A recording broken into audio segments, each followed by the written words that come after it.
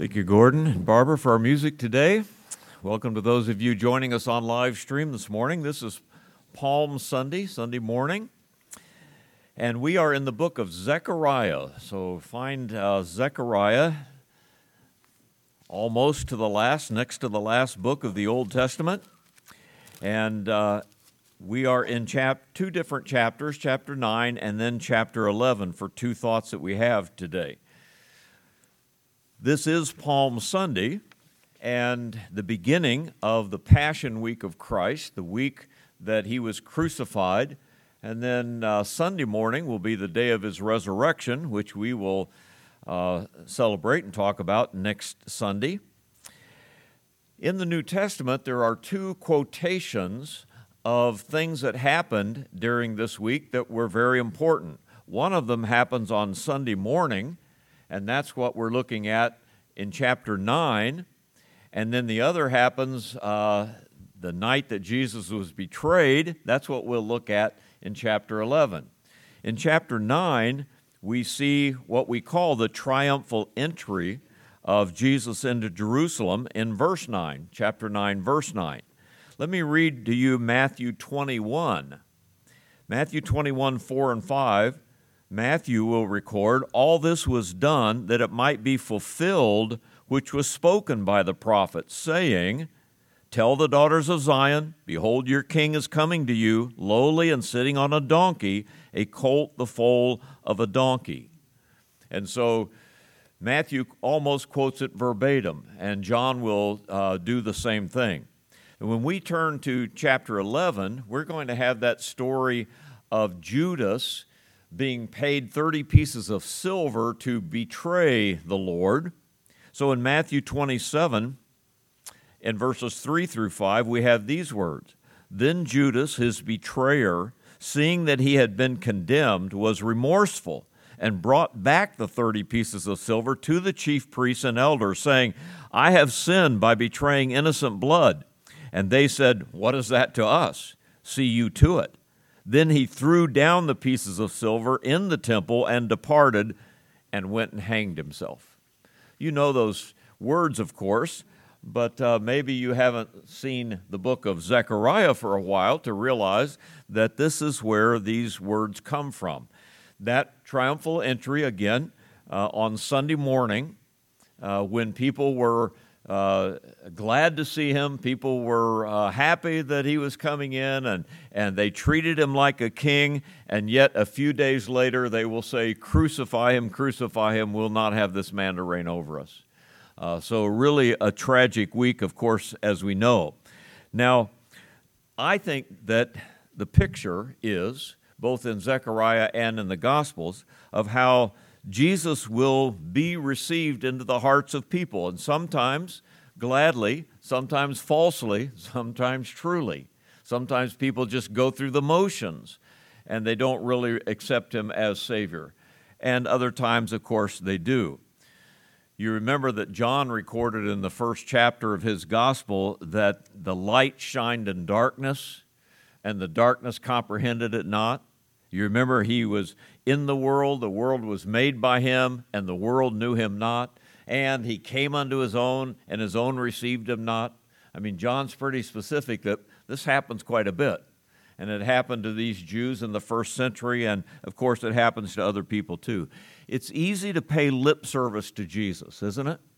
I mean, just think of in the world in which we live, with all the internet going on and all the television and all the news reports, 24/7 news and all of that, 24/7 religious broadcasting for that matter, that it's easy to talk about Jesus, it's easy to talk about the Scripture, but the question is, do you have a personal relationship, a personal faith in Jesus Christ as your Savior, and knowing God that way? Well, many deny even the need of a Savior, and they find out too late, don't they? After death, that didn't do them any good. So we want to look at these two chapters, and you notice that I have an outline that kind of divides them up. But let me give you a little bit of understanding about this prophet Zechariah, if you will. Zechariah was preaching in the late 500s, early 400s BC. That is, the Jews had gone off to Babylon, and they had been there for 70 years, and now they were able to return and rebuild the city and the temple. And you remember Nehemiah and Ezra, and you remember the prophets Haggai, Zechariah, and Malachi all came back during that time to encourage the people, to get them to build and do what God wanted them to do. In this book, the first 8 chapters of the book have to do with all of the problems that were going on in that day.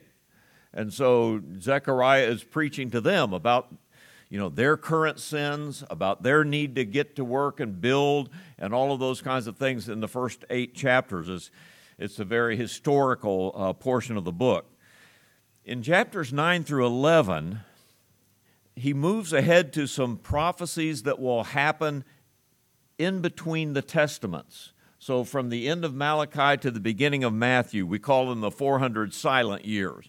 And he will give some of the history about what happened during that time. And those are the chapters we find our text in that will be used by the gospel writers as Jesus fulfills some of those words himself. But chapters 12 through 14 are beautiful chapters of things yet in the future. Millennial blessings, when Jesus comes back and establishes his kingdom on the earth, when that happens, this whole earth will be changed.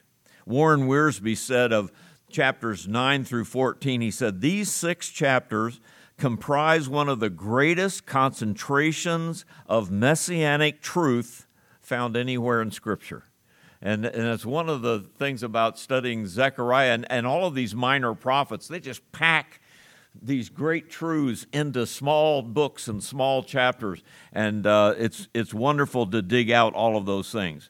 So he's going to do this, and he's going to give us 2 pictures, both of the Passion Week and then, of course, of the betrayal of Jesus. And I'm going to call these, here are people going through the motions of accepting Christ, and by the end of the week it becomes very obvious that they hadn't done that. At least most of them had not. So if you will, look at these 2 outlines. We're in chapter 9 first, and I'm going to talk about the shepherd being accepted on that Sunday morning when he rode into Jerusalem. And we see that in chapter 9, verses 9 and 10. But in these 2 chapters, you see that in verse 9, you have that picture of Jesus coming into Jerusalem during his first time on earth. But immediately in verse 10, you have a picture of his second coming, which is yet in our future, when he establishes his kingdom on the earth. And that's why I call it letter A, receiving or accepting of him in pretense, but secondly, in truth, when he comes and rules on this earth. Now, I gave you a little bit of that history, and it's interesting that in chapter 9, in the first 8 verses, is a prophecy given by Zechariah of things that are going to happen about 200 years in his future, in the intertestament period. As a matter of fact, almost all commentators point out that this was fulfilled by Alexander the Great, that he came into the land of Israel, and you notice Tyre and Sidon is mentioned in verse 2, because the first thing Alexander did was destroy that kingdom of Tyre and Sidon. And then he goes on down the coast and he's destroying the towns of the Philistines, Askelon, Gaza, Ekron in verse 5, and even mentions the Philistines in verse 6. But then he comes to Jerusalem. I want to tell you a true story that I've read a number of times about Alexander and what happened, and we find some of them in the apocryphal books and some of them in other history books, but it's a true story. That Alexander the Great, in 333 to 332 BC, so again, between the 2 testaments, and he's conquering the world by the time he's 30 years old. He's got the most powerful army in the world, And Greece is going to conquer Persia. You remember Daniel's 4 kingdoms. So Greece comes, and the first thing they do is conquer the Persians and throw them out of power. Then they come down into the land of Israel to take care of all these smaller kingdoms that are down there. So here comes Alexander with this huge army, successful, battle-hardened, and all the rest. And they take Tyre and Sidon, they take the Philistine cities, and they're on their way to Jerusalem to destroy it, to annihilate that, take people captive and all of that. Well, there was a high priest named Jaddua in those days. And Jaddua realized what was happening, and all the people did because they were afraid, of course. And the high priest, Jaddua, puts on his priestly robes and all this paraphernalia that he has with him, and he picks up the scroll of Daniel, and he walks the road toward Alexander. Alexander's coming from the north toward Jerusalem, and here comes Judea the priest in his priestly robes with the the scroll of Daniel under his arm. And Alexander and all his army come to a stop because this priest is standing in the road.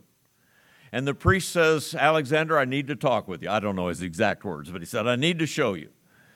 And Alexander said, okay. He opened the book of Daniel and showed him where a Jewish prophet named Daniel had prophesied of Alexander the Great and given details about what he's doing right now.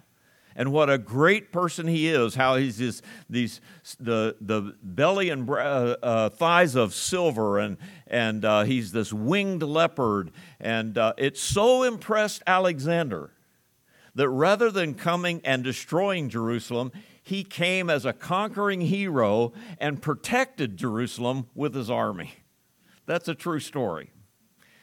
Well, that history of Alexander coming into the land goes through verse 8, and then you have verse 9. And at this point, the Holy Spirit is letting Zechariah the prophet say that there's a greater king than Nebuchadnezzar coming.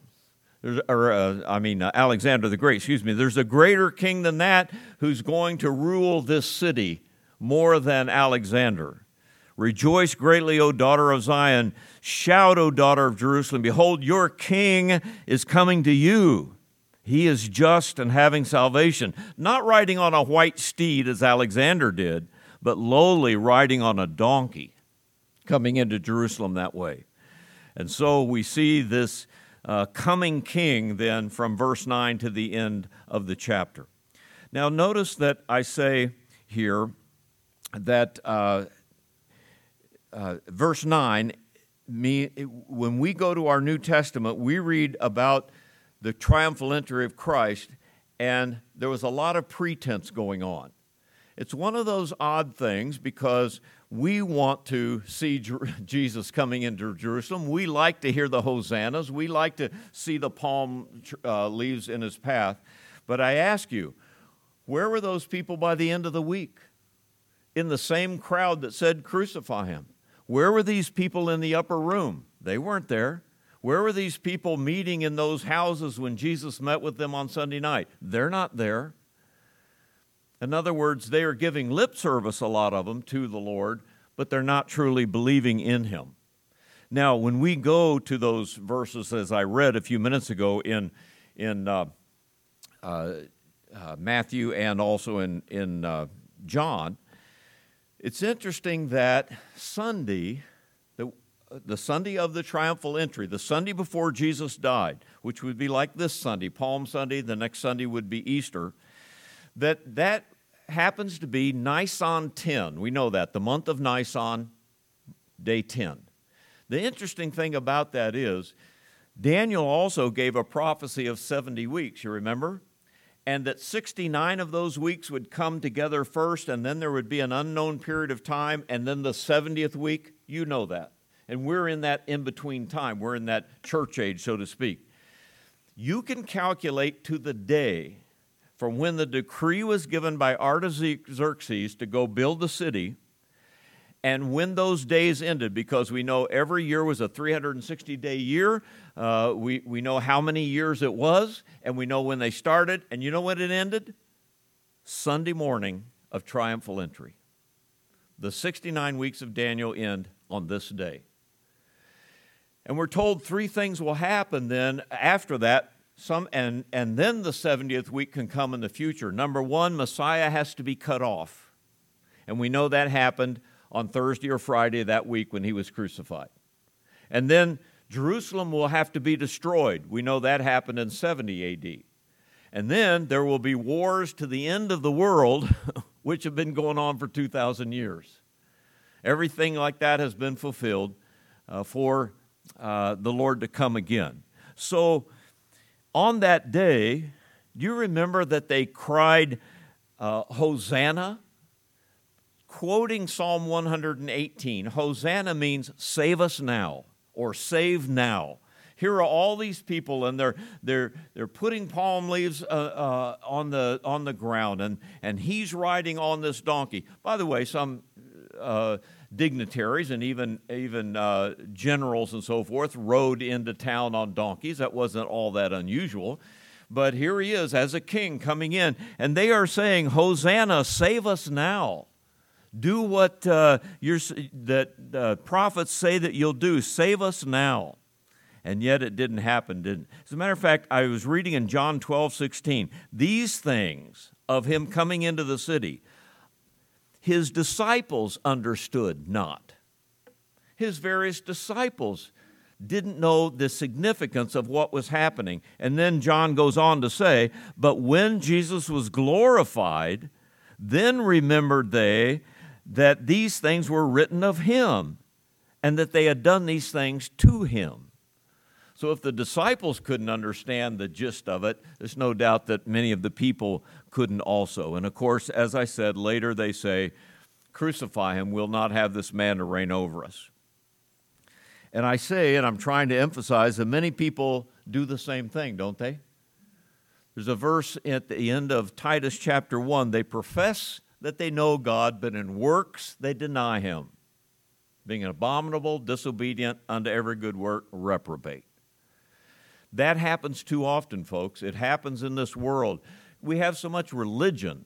We have so much talk about Jesus. We have so much entertainment going on and all of that to where it's easy to have a false profession of faith. I think every person ought to check their own heart and know that they have received Christ as their Savior truly and not just in pretense. Well, it's a great thing for Jesus to come to Jerusalem. Great thing for him to come to the end of his life. He's going to die for our sins, and then he's going to rise from the dead. But he goes through these motions to fulfill this verse so that the people are aware that what they've said is not really in their heart. So, in pretense, but secondly, in verse 10, you can receive him in truth. And as you read this verse, you realize something interesting. This is very millennial. This is about the kingdom of God. And as someone said, the whole church age, the whole last 2,000 years, belongs between verse 9 and verse 10. How many times have we said those Old Testament Jews just didn't see this? They didn't see the gap in between. They didn't see this church age other than between Daniel's 69th and 70th week. But how long is that? It didn't have to last 2,000 years, just a short time. And yet, the Jewish people this day look at verse 10, or verse 9, and don't believe Jesus fulfilled that, and they look at verse 10 and don't believe that's ever going to happen either. How much unbelief is there? And this is their prophet. And they maybe attribute it just to Alexander the Great or somebody like that.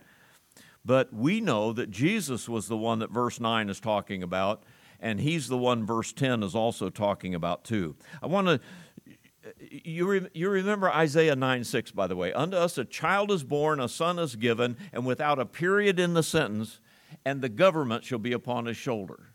First coming, second coming, and the sentence doesn't even stop. That's what's happening here. And this is very common in the prophecies of the Old Testament, mixing the first and second coming together and then seeing those things split apart by now 2,000 years. Very common. And by the way, in the Gospels as well. Notice in verse 10, I will cut off the chariot from Ephraim and the horse from Jerusalem. He is going to judge this world, and he is going to take people into account that need to be taken into account. The battle bow shall be cut off. Remember the prophet saying he'll beat his swords into plowshares and his spears into pruning hooks. I mean, the weapons of war he will bring to an end. Won't you be glad to see that? I mean, we live in a world where there's weapons of war like the world has never seen, and he will put an end to it all. He shall speak peace to the nations. Speaking peace to the nations.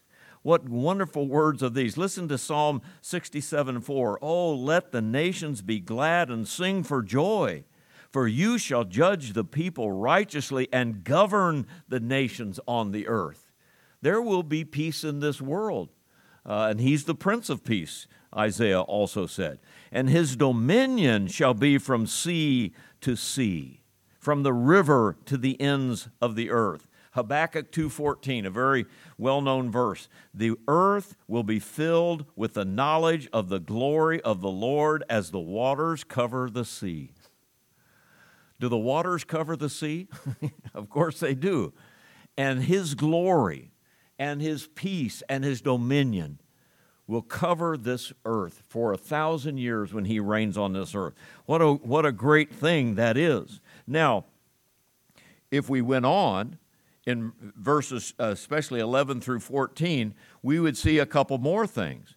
As for you also, because of the blood of your covenant, I will set your prisoners free from the waterless pit. And again in verse 12, return to the stronghold, you prisoners of hope. You know what that's speaking of? Resurrection. So when he comes, the prisoners of hope, those who have died, will be resurrected. The blood of the covenant, some people debate, some people make that the Abrahamic covenant, maybe the Mosaic covenant. I think also the new covenant. Remember, when we take the Lord's Supper, that we say this cup is the New Testament in my blood. And so if this is the last week of his life, we have it at least in verse 9. Why not that? But because of his covenant with this nation and with his people, even those that have died will be resurrected and live in this great kingdom of God that he's talking about. And verse 14, and the Lord will be seen over them. Jesus Christ will reign. The one who comes into Jerusalem on a donkey, the one who brings peace to the earth, will reign on this earth. And we know Jesus will reign for 1,000 years. And yet people rejected him. And they had these words in their Bible. They had these words by their own prophet. And here Jesus comes and fulfills these things and hundreds more just like them. And then they can still say, we don't believe that you're the Son of God. We don't believe that you're really the Messiah. But folks, how many people do that today? Not just the Jewish people, all people. Hear messages, hear things. Go to church all their life, I suppose, and yet never come to know the Lord as Savior. I was reminded of this verse in Hebrews 10, and verse 26 says, if we sin willfully, after we have received the knowledge of the truth, there remains no more sacrifices for sin. If we reject this sacrifice, if we reject the Lord Jesus Christ, there's no other sacrifice. No one else shed their blood for you. No one else could have shed their blood for you. No one else rose from the dead, but this man did. And if you willfully reject that, you reject every hope that you have of eternal life. And then in verse 29 of Hebrews 10, it says, how much more or how much worse punishment do you suppose will be thought worthy of those who have trampled the Son of God underfoot and counted the blood of the covenant by which he was sanctified a common thing, and insulted the Spirit of grace. Think of how people talk about the Lord these days, and talk about the Christianity these days, and so forth. It's a terrible thing, really, when you think about it. As a matter of fact, I read a quote. Do I have it here somewhere? I don't know. I read this quote this morning that Stephen Hawkins, said, religion is a fairy tale for those who are afraid of the dark. And a pastor responded to him and said, atheism is a fairy tale for those who are afraid of the light. And isn't that the truth? And yet, today we have those criticizing and the rest Christianity, and they don't know what they're talking about, and they're criticizing the light, criticizing the one hope of salvation that they have. Go with me to the second thought then. So now let's turn a page in your Bible to chapter 11, and now we have this story here that Judas is going to fulfill. In verse 12 of chapter 11, then I said to them, if it is agreeable to you, give me my wages, and if not, refrain. So they weighed out for my wages 30 pieces of silver. And the Lord said, throw it to the potter. That princely price that's set on me, that's kind of a little bit of a rub there. So I took the 30 pieces of silver and threw them into the house of the Lord for the potter. Now, in this chapter, Zechariah is asked by God to be the shepherd to the children of Israel. Remember that these are the remnant who came back from Babylon, and they're there in Jerusalem, kind of a minority of people, just whoever could come back. They're rebuilding the temple and the city, and these prophets like Haggai and Malachi and these men of God, they are trying to shepherd the people. And so God asks him to be a shepherd. You notice, for example, in verse 7, so I fed the flock for slaughter, in particular the poor of the flock.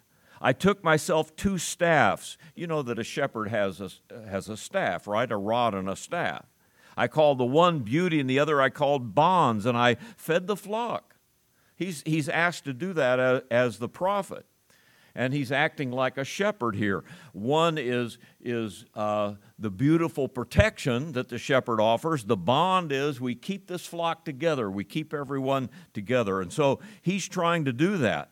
Now, some people see in verse 8, I dismissed 3 shepherds in 1 month. So evidently, in his day, Zechariah got rid of some of the false shepherds. Those who see, of course, a prophecy of Jesus Christ here, see that as perhaps in himself, prophet, priest, and king. In the Lord himself are 3 of the offices that Israel had that's supposed to bring peace and good to the people, prophet, priest, and king. And what did they do? In one day, they destroyed he who is prophet, priest, and king. So perhaps that's what that means also. Now, I call verse 12 in chapter 11 the offer, because you have here, first of all, Zechariah saying, okay, I've shepherded you. I'm trying to do what is best for you. Pay me what you think I'm worth, so to speak. That would be a natural thing to do. Pay me what you think I'm worth to shepherd you as a flock. And what do? They insult him. They give him 30 pieces of silver. And then the Lord says, cast it to the potter. He cast it into the Lord's house for the potter. But you know what that means? The potter, you have to understand, was the poorest of the people. He dealt in pieces of pottery, potsherds. He dealt in those vessels. Of course, people had to have them. We look at pottery today and we think, boy, what a wonderful thing it is. You just got to understand, this is one of the poor people, and his house was always a mess. His house was full of junk all the time. If I tried to make pottery, I'm sure my house would look exactly like that. It looks bad enough with what I try to make anyway. So throw it into the potter's house and leave it for the potter. He needs it. 30 pieces of silver. Do you know where they get that term? You know where it comes from? It comes from Exodus 21:32. I imagine if you have a cross-reference Bible, you have that verse there somewhere. Exodus 21:32. If the ox gores a male or female servant, stop there and say, what does that mean? an ox gets out of control, an oxen with horns, and he wounds a servant. Maybe not to death, but to where they're incapacitated for a while. He shall give to their master 30 pieces of silver, and the ox has to be stoned or killed. Kill that oxen if he does something like that. In other words, folks, 30 pieces of silver is worth a wounded slave that can't work anymore. That's what 30 pieces of silver is worth. And so, what did they say to Zechariah as the prophet who's trying to shepherd them? 30 pieces of silver. You're not worth any more than a wounded slave as far as we're concerned. Now, of course, we take that, don't we, and we transfer it forth to this last week of Christ's life, and we see Jesus coming into Israel, offering himself as the King of the Jews. Now, we're studying the book of Matthew on Wednesday night. We've already been talking about in the early chapters of that book how that Jesus offered himself as the king to the Jewish nation in his first coming. But he came unto his own received him not. And so here is your king that can set up your kingdom. And is he really going to deliver them from the Romans? Yeah, from the Romans and everyone else. Here's your king. And what did they say to their king?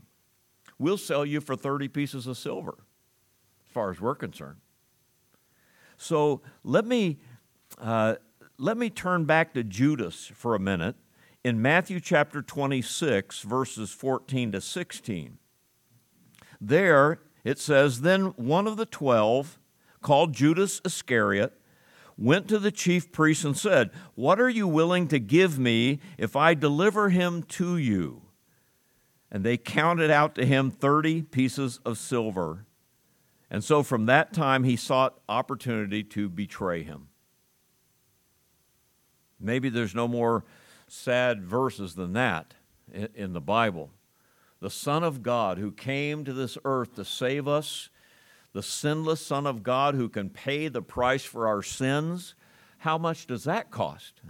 What does it cost to pay for the sins of the world? It costs the life of the Son of God. And those who are being bought, and those who have a soul that needs to be redeemed, say, I don't think it's worth a gored slave. That's what I think. And this offer that he was making to them was received in such a way. Think of this, folks. Judas was a professing believer.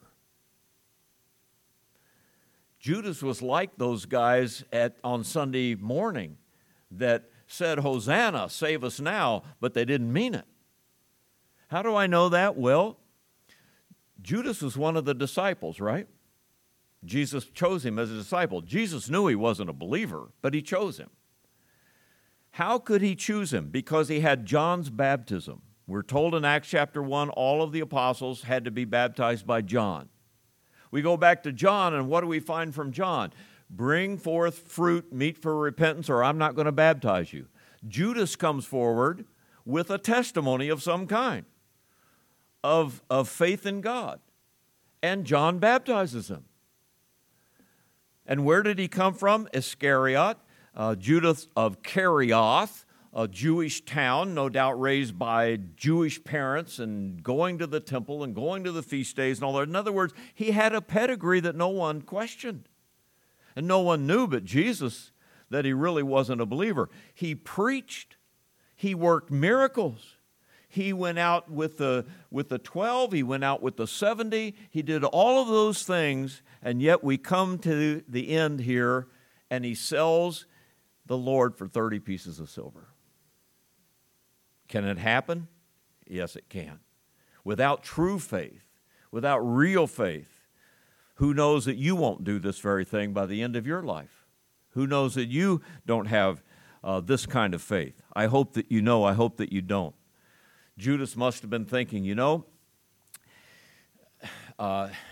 he's about to die, and I'm going to be left with nothing. I might as well get something out of this.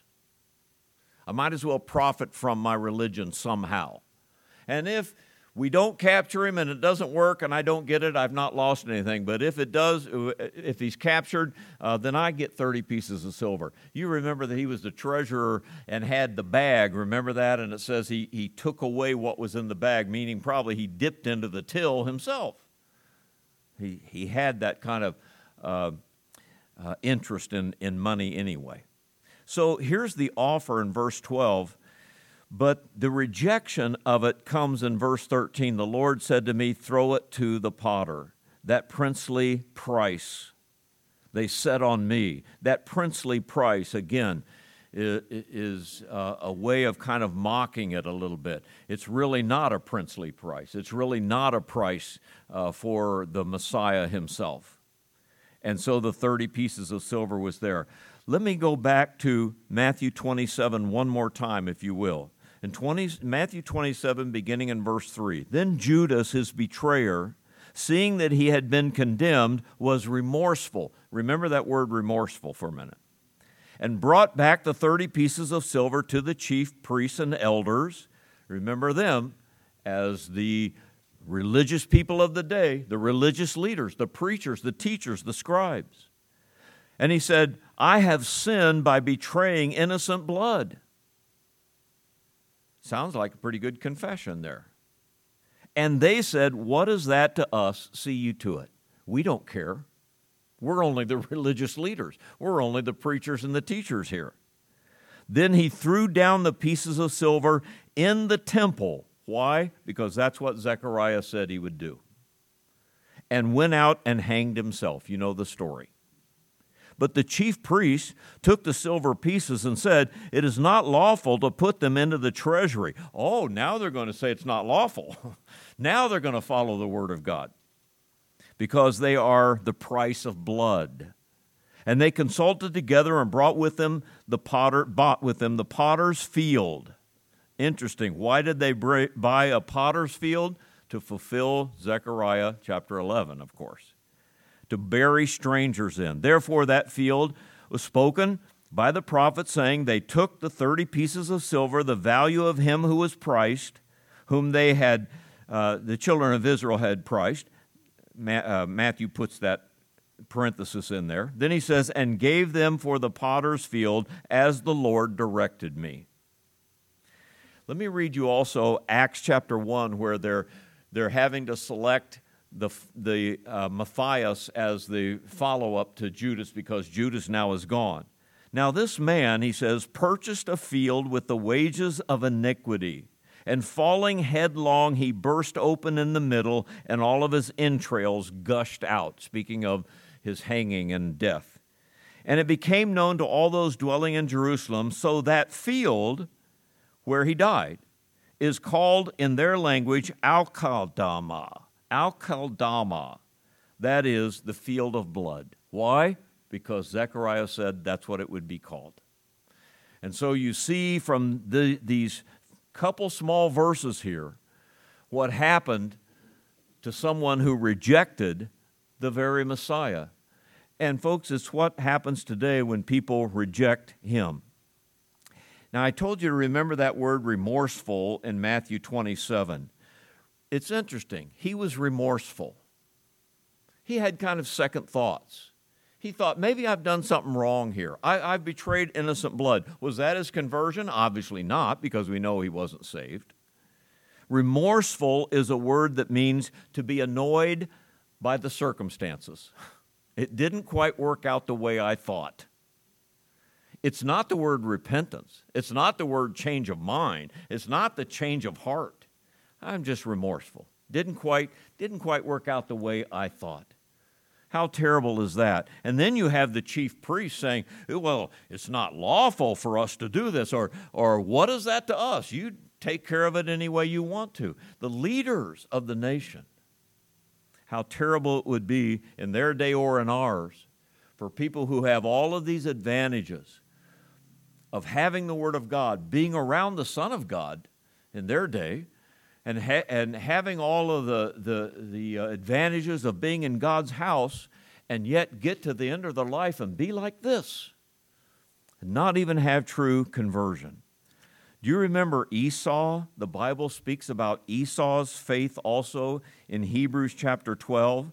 Looking carefully lest anyone fall short of the grace of God, lest any root of bitterness springing up cause trouble, and by this many people are defiled, lest there be any fornicator or profane person like Esau, who for one morsel of food sold his birthright. Very similar to Judas, huh? For you know that afterward, when he wanted to inherit the blessing, he was rejected, for he found no place of repentance, though he sought it diligently with tears. How sad if a person gets to that spot at that point in their life, professing but not possessing eternal life. So I think many today are paying lip service to the Lord on this Passion Week. And for this next week, maybe today and throughout this week, how many lips will say, Hosanna, save us now, that don't have eternal life? Sad, isn't it? We ought to, every individual of us ought to know for sure that we have eternal life and that it shows in our life and that we know where we're going when we die. So the death, burial, and resurrection was prophesied, was carried out by the Son of God. Somebody said of the crucifixion, Friday's here, but Sunday's coming. Friday looks like a dark day. Friday looks like the day of rejection. But Sunday will come, and it's a day of resurrection. It's the day of life. And remember this, folks. Judas is in hell right now. Is that not true? He is in hell suffering right now. How long has he been there? 2,000 years? And there's no end in sight. And no possible end in sight. 30 pieces of silver, and he's been in hell 2,000 years. And so have those chief priests and scribes. And no end in sight. There were two thieves hanging on two crosses on each side of Jesus, ready to go out into eternity in a matter of hours or minutes, ready to die. One of them says, "This is the Son of God." And Jesus said, "Today you'll be with me in paradise." The other one says, "He deserves to die like all the rest of us deserve it." That one thief has been in heaven 2,000 years. And time has just begun. And he'll be there eternally. That other thief has been in hell for a moment's decision before he died, having the opportunity to change, and he refused it. And he's been there 2,000 years, and it isn't going to change. You know, Newton wrote that song, "When we've been there 10,000 years, bright shining as the sun, we've no less days to sing his praise than when we first begun." And if we've been in hell for 10,000 years, then no way out and no way to go back. And so, folks, it's important for us to know these things and to know we have eternal life and to know for sure that we are saved and know the Son of God. I want you to stand with me, if you will, and pray with me as we think about these verses and then sing a song of invitation so that we can search our hearts and respond the way God wants us to respond. Let's pray together. Father, now, the Passion Week and the death of Christ, the betrayal of the Son of God, is the darkest chapter in earth's history. And Father, we're saddened, even by Judas and by others who refuse the gift of eternal life, when it's so welcome and so easy, and God invites us to come. Thank you for those who have. So, Father, we live in a day far removed from that, we know. But there are scoffers today. There are those who laugh at it today even, who wouldn't even give 30 pieces of silver for the price of the Son of God. So, Father, I pray that that today and throughout this week and to Easter Sunday, that there would be many souls saved in this world because of the preaching of the death, burial, and resurrection of Jesus Christ. And I pray, Father, that there's someone within the sound of my voice that doesn't know Christ as Savior, that they would come to him today. So I pray, Father, you'd bless our hearts as we sing and we think about these things and we open our hearts to you. I pray you'd have your will and your way. We'll thank you for it in Jesus' name. Amen. Our invitation, as I often say, is open as we sing. I'm here at the front, but even as we close the service and others are leaving, I'm still here. If you have a need, you see me, and let's take the Word of God and make sure that things are right with him. Gordon's going to come and lead us in the song.